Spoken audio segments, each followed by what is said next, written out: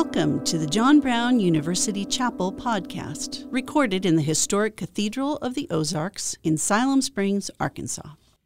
This week's chapel speaker was Dr. Keith Jagger, University Chaplain at John Brown University. Prior to coming to JBU, Keith served in pastoral ministry in Thunder Bay, Ontario. Keith earned his doctoral degree in New Testament at St. Andrews in Scotland. Well, I'm not sure about you, but this time of year is always an interesting one for me. Having started out my adult life in college and university like you all are doing, then going on to seminary and then on to doctoral work, my internal world is organized in terms of semesters. So even when I was a pastor for the last 5 years, when the semester schedule had nothing to do with the rhythms of church life, I was still thinking very much in semesters. And so I'm not sure how you're feeling right now, but for me, the high ambitions of August have turned into the realities of late September. All the responsibilities I took on at the end of the summer are real now, and in the very middle of it all, life is unfolding, sometimes unexpectedly with some pain, some moments of profound beauty in it all.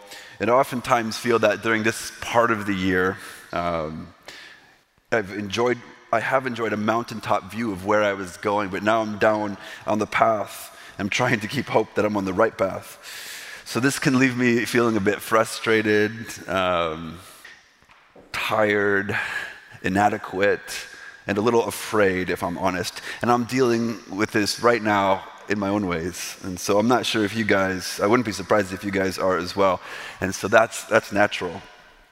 So I'm not sure what you've lived through in the last 4 weeks or how you're coming into this space right now or what you need today. But here we are again. As God woke up before us today, as he set the table of our day for us and is with us now, we're gifted with another chance to draw all the threads of our complex lives into worship. And my prayer for us today is that we might not only have a heart that's ready to hear the word of God, but that God might speak to us each in our own ways and touch us and minister to us just where we need it. And rightly so, because today, as we make our way through the Gospel of Mark, by the way, we're covering Mark chapter 6 and 7 today, so if you have your Bibles with you, you can open up to Mark chapter 6. As we make our way through Mark's Gospel, we're reaching an incredibly important juncture in the life of Jesus. So let's begin now, spend the next 25 minutes or so in this transition point in Jesus' ministry, where Jesus is going to show us his profound worth in a new way. At the end of Mark 5, as you'll see, Jesus enters into the grief of a family and then raises their little girl from the dead, as you do. And as he left that place, he's rejected in his hometown. And then after that, he sends his disciples out 2 by 2, ministering in the villages to prepare the way for Jesus. So Jesus sends his disciples out. He doesn't need to be the center of all attention in his ministry. He shares his power with his followers, and they go in pairs to preach the good news of God's kingdom. And after this moment in Jesus' ministry comes as what I think is the end of Act 1. If you think about it in terms of plays, this is the end of Act 1 of Jesus' ministry. So the final scene of Act 1 starts with the recognition of how tired the disciples had become, weary of the relentless ministry of care, of preaching and healing they had been doing. And the company of Jesus and his followers received some terrible news that John the Baptist, Jesus' cousin, his beloved cousin, had been killed for speaking out against the abuses of the Jewish leader of the land, who had spent his kingship chasing after his half-brother's wife rather than tending to the needs of his subjects. So this is some soap opera stuff for real. Then, as Mark tells us in Mark 6:30, the apostles gathered around Jesus and told them all they had done and taught. Their ministry was fruitful, and the people out there were ready for Jesus' message. And Jesus said to them, "Come away to a deserted place all by yourselves and rest for a while." Jesus, a leader of immense drive and energy, understood the power of retreats. Come away to a quiet place without the pressing crowd, and there you'll find some rest. I really love this part of Jesus. He knows that pressing through the grind of responsibility and life with relentlessness is not the way. We need a rhythm of breaks in our lives. We might even say this was part of Jesus' genius that we too easily avoid as we follow him. He infused into the DNA of the earliest church this idea of rest. And I think it's no accident that he didn't want them just to rest and take them away from the community of humans, but he brought them out to a deserted place, which is the community of creation. So now as I'm getting settled in here at JBU, I hope in time that you'll come to learn my love for retreats, and we get to experience some retreats together of spiritual getaway. But I wanted to take a moment today to share with you just a little bit about my love for the wilderness, since we're getting to know each other.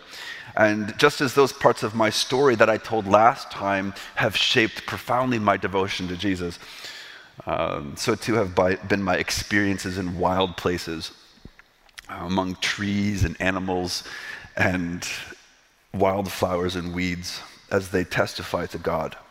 So I grew up on the wooded bluffs of the Mississippi River in Illinois, among the towering oak trees and the white-tailed deer, where most of the weekends and school night evenings I spent running through the ravine near my house. We lived in an old farmhouse, which was renovated. It wasn't anything special, but an old farmhouse, and the property had been sold off decades earlier, and so a subdivision had been built on the farmland. And we played for hours near the creek, building forts with our sticks and bridges with logs, and we had our own imaginary community of jungle warriors. And with that love in hand of being in the woods, of being outside and smelling the smell of nature, I joined the Boy Scouts as a 14-year-old. And some of my favorite memories were like weekend summer camps in Boy Scouts. That's where my love for survival and bushcrafting were born. So right before my 18th birthday, I finished my Eagle project, which was helping to reforest a part of some woods that had been torn down to build new drainage pipes. So I just adore the wilderness. I love getting out there. I love meeting God there every time I do. My last solo retreat when I was out by myself in the woods meeting God was up in Thunder Bay, Ontario in Canada, where we were living for the past many years. And I wanted to tell you this story in case we're ever caught in a survival situation, because I can survive out there. And so will you, if I can remember how to tie those knots. I can tie a wicked knot. But I am also, you have to know this, I am terribly afraid of wild animals. Like, they terrify me. And up in Thunder Bay, what I didn't know before I arrived there is they didn't just have wolves in Thunder Bay, they have timber wolves, which, I kid you not, are like small horses. They're giant. And while the locals, like the local residents there, told me that the wolves never really mess with humans, that didn't help. There was like no story in recent memory of a human being killed by a timber wolf, but I was terrified still. And so out on this retreat, I was a half-hour drive into the bush, and another half-hour walk to my buddy's cabin back in the woods where I stayed the night. And it's fine, I had a great time. I got out there, I was sleeping just by myself, and about 2 a.m. the wolves started howling somewhere really close. And it's terrifying if you've ever heard that noise.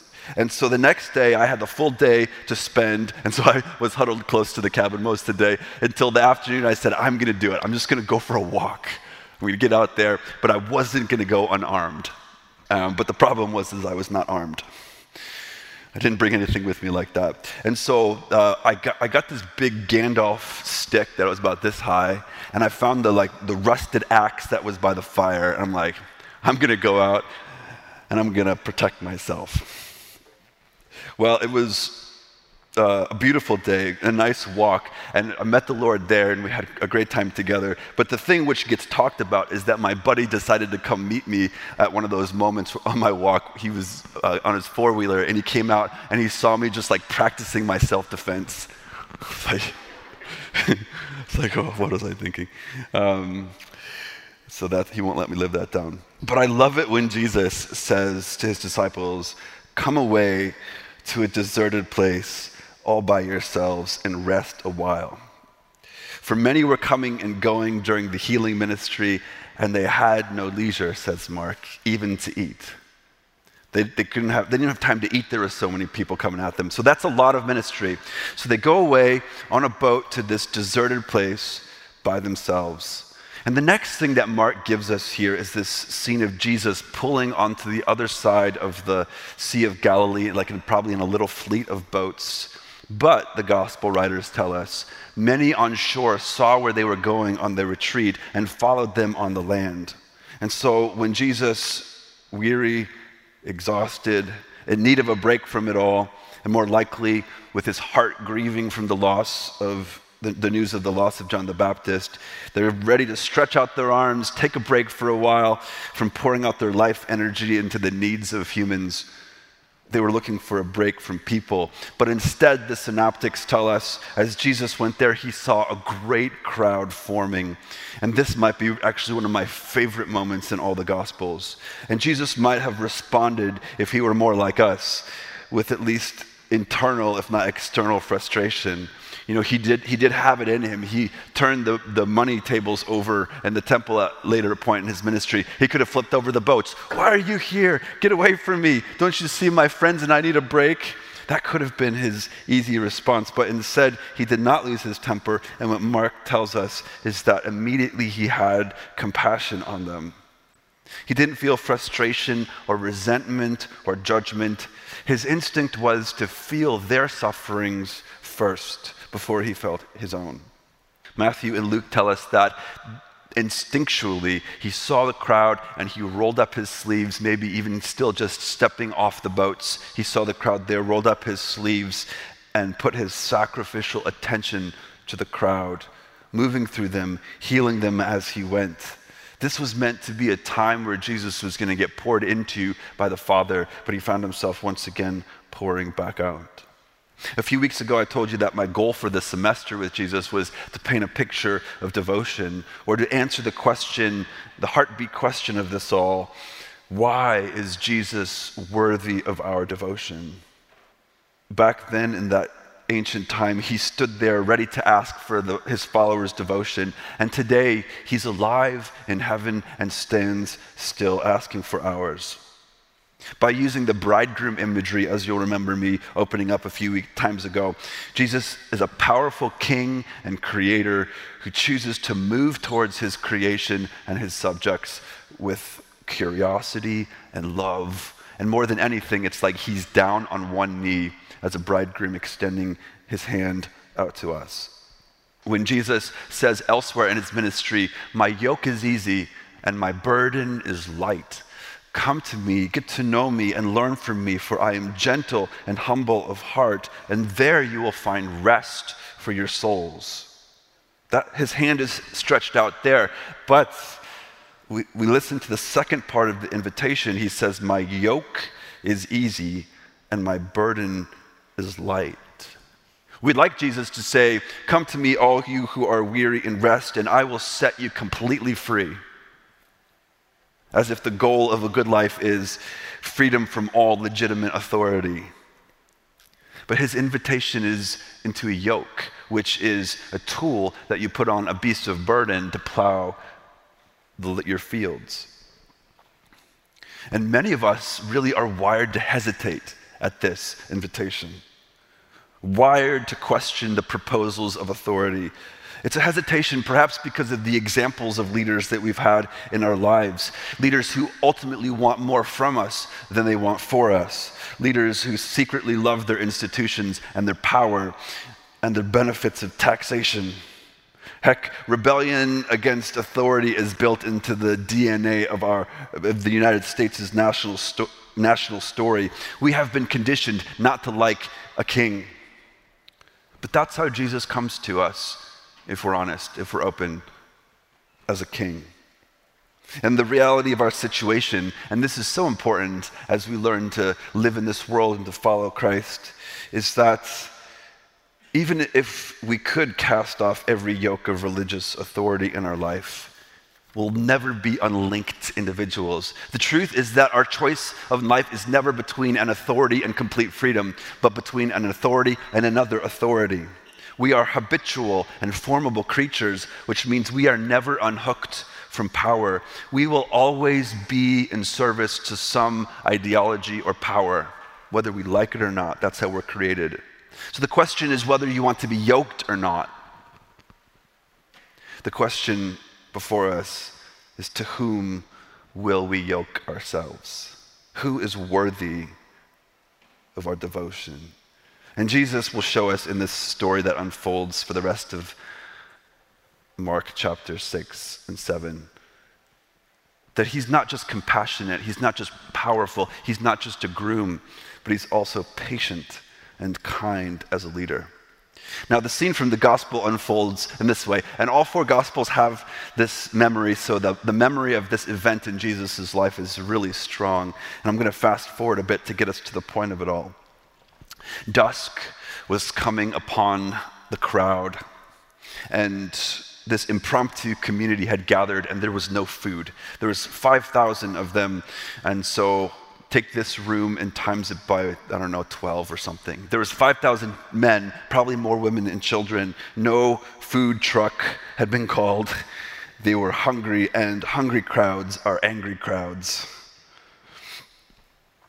And his disciples say to Jesus, send them out to the countryside, into the villages to get some food. Otherwise, this is going to turn poor. And Jesus, in response, says to them, well, how about you guys give them something to eat? Now, Jesus isn't naive. He knows the situation and probably enjoys the disciples' ingenuity, their problem-solving capacities. But Mark tells us at the end of the reading today that Jesus was trying to reveal something to them through this line of gentle questioning. When Jesus walks on water just a few hours after this event, Mark tells us that the disciples still couldn't understand what Jesus was trying to do. He was waiting for an opportune time. He was going to use this moment which was marked by profound interruption and having to love another person or love a crowd or pour oneself out far beyond their own resources. This was the perfect moment of compassion and his desire to serve for him to reveal, to make the big reveal of something that was deep inside of his personal personhood. But they missed it, and they weren't ready for it. And although I think that he did something incredible here, and he teased what he wanted to show them through the multiplying of food, he didn't really unleash his glory there on him like he perhaps wanted to. So I love this about Jesus. Paul puts it this way: Jesus, being in very nature God, did not consider his godness something to be exploited, but he emptied himself, taking on the form of a slave, and he humbled himself. And this is what the early Christians came to love so much about Jesus. He's not an imposing force upon us, but he comes with kindness and gentleness. He's going to walk in step with them and not move beyond what they're ready to hear. And so he continues, he said, there's a situation before us, friends, and we know that only God himself could provide food for this amount of people, as he has in the past in the wilderness in Israel when they had left Pharaoh and they were out in the wilderness. But they didn't get it. They didn't see where he was going. And so he says, well, why don't you give them something to eat? And their response is very natural. They said, what? How are we going to feed these people? We'd have to pay like $40,000 just for the food. And we're following you around poor and empty of wealth. We just have our sandals and handbags. You can imagine Jesus going, oh man, they're not getting it. So what should I say? He says, what do we have? What did we bring with us? We have 2 loaves of bread and 1 fish. So they ruffled through their things, and long story short, Jesus thanked God for this food, raised it up to heaven, broke the 2 loaves into groups of 10 and the fish into portions of 10, so these tiny little things probably in their handbags. He says, go and serve these to the people. And the Gospels don't tell us how this works, probably because in the moment they were so disoriented by what they were supposed to do. They went to one group of people and they handed out a piece of bread and they walked back and there was more in their bag. Just this unbelievable miracle that they probably didn't even make sense of just then. And so they did it and they passed out food and everyone had food to eat and there was even more left over. And then Jesus disperses the crowd. He says, go home now. We're done. I need my retreats. Disciples, I'm going to send you out. Get back on your boat. He pushes them back out towards where they came from on the Sea of Galilee. And he goes up, not to sleep. Jesus knows that he's not in need of physical rest. He's in need of the Father coming to minister to his grief and his weariness. And so he stays up all night long to pray on the mountainside and meet the Father.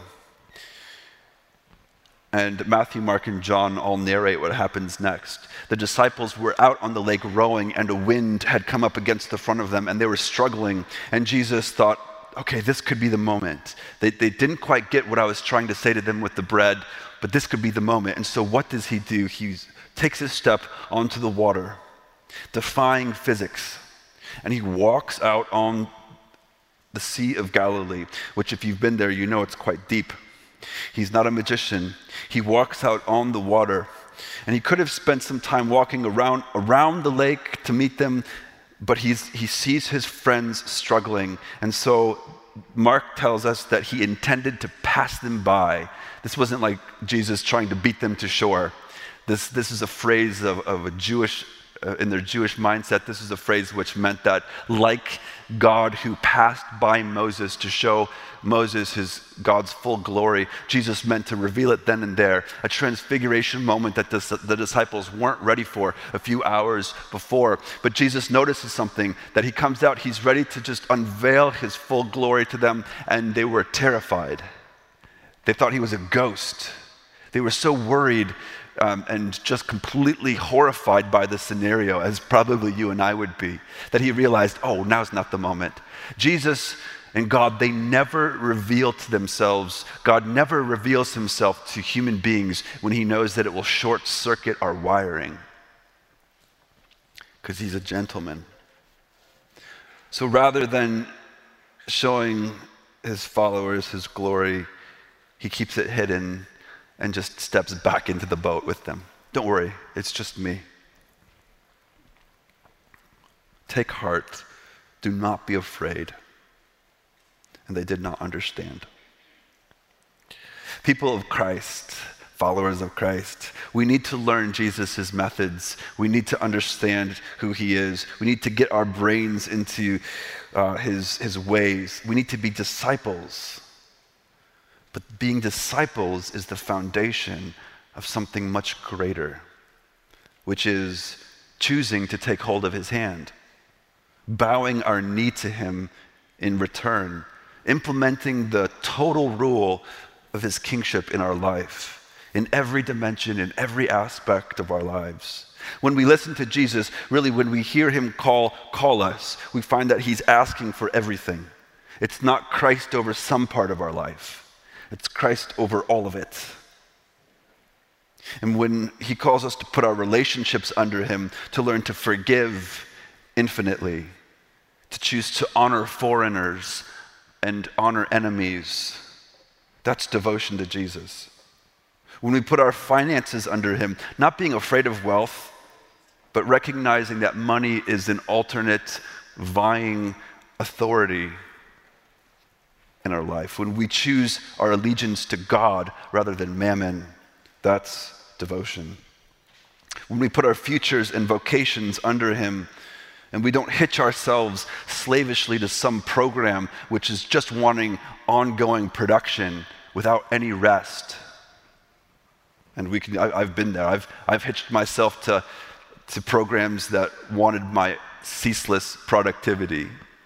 When we choose not to do that, but to hitch ourselves to healthy programs that want our rest, that's devotion to Jesus. His way is the way of salvation, but it can be scary sometimes, and we can flake out.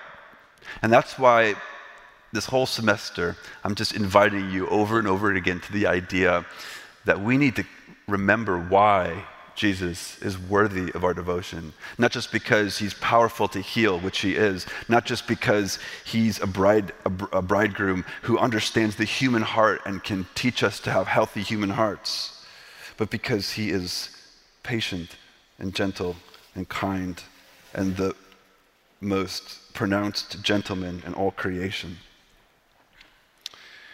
One way to do this, there's a couple ways that I'm inviting us to think about. How do we recognize the worth of the authority that we're hitching ourselves to? One way to do that is to watch for the character of the leader. In your lives, you will be hitched up to a lot of different leaders. Are they patient? Are they kind? Do they understand suffering? Do they understand that you are a work in progress? Will they stick with you when you're trying to work out your life? Are they kind with our apparent clumsiness?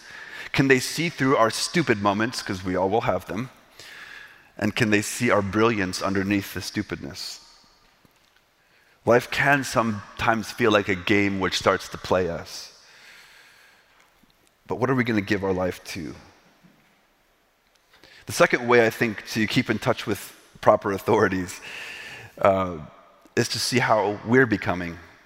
Once we're hitched to an authority, we become we take on the character of that authority. So are we growing in patience and kindness? Are the people that we are leading feeling like we are slavishly pressing them on to produce over and over again? Or are we going to lead the people who we have authority over into rest and relaxation? I'm not talking about negating hard work. I mean, Jesus called his disciples to an impossible task of starting the church in the Roman Empire. But the way in which we ask those who are in our authority to do impossible tasks makes all the difference. How do we know that our authorities are worthy of our devotion? Because of their character and because of how we're becoming, what they're shaping us into. And in this story, Jesus wants to reveal it all to them, fully human, yet our very creator in the flesh. Kind, compassionate. He's not a slave-driving leader. He will never force himself upon the people that will follow him, if by doing so it will cause them to short circuit. Which is why he discerned that he needed to do a gentle line of questioning rather than just overwhelming them. Authority. This kind of king who is patient, compassionate, and loving. He's the one that's holding out his hand to us. And if you'll remember, the way to devotion to Jesus is a bit of a journey. We're first intrigued by Jesus, and then we become familiar with him, and then we come to love him, and then we come to adore him. And so wherever you're at along this journey, I'm going to keep inviting us further and further into the question to show us just how worthy he is. He's the only one worth yoking our precious lives to. And here we are at the end of Act 1. He shows us what he's capable of. He shows us his character. He shows us what he can do, but he's not Pharaoh, or he's not Pharaoh and he's not Herod. And so as we move on into his life, we turn the page into Act 2, where he's going to show us his vision for love of all creation. He's going to show us just how deep his teaching of service and humility goes. And step by step, as we'll see, we'll find that he is profoundly worthy of our devotion.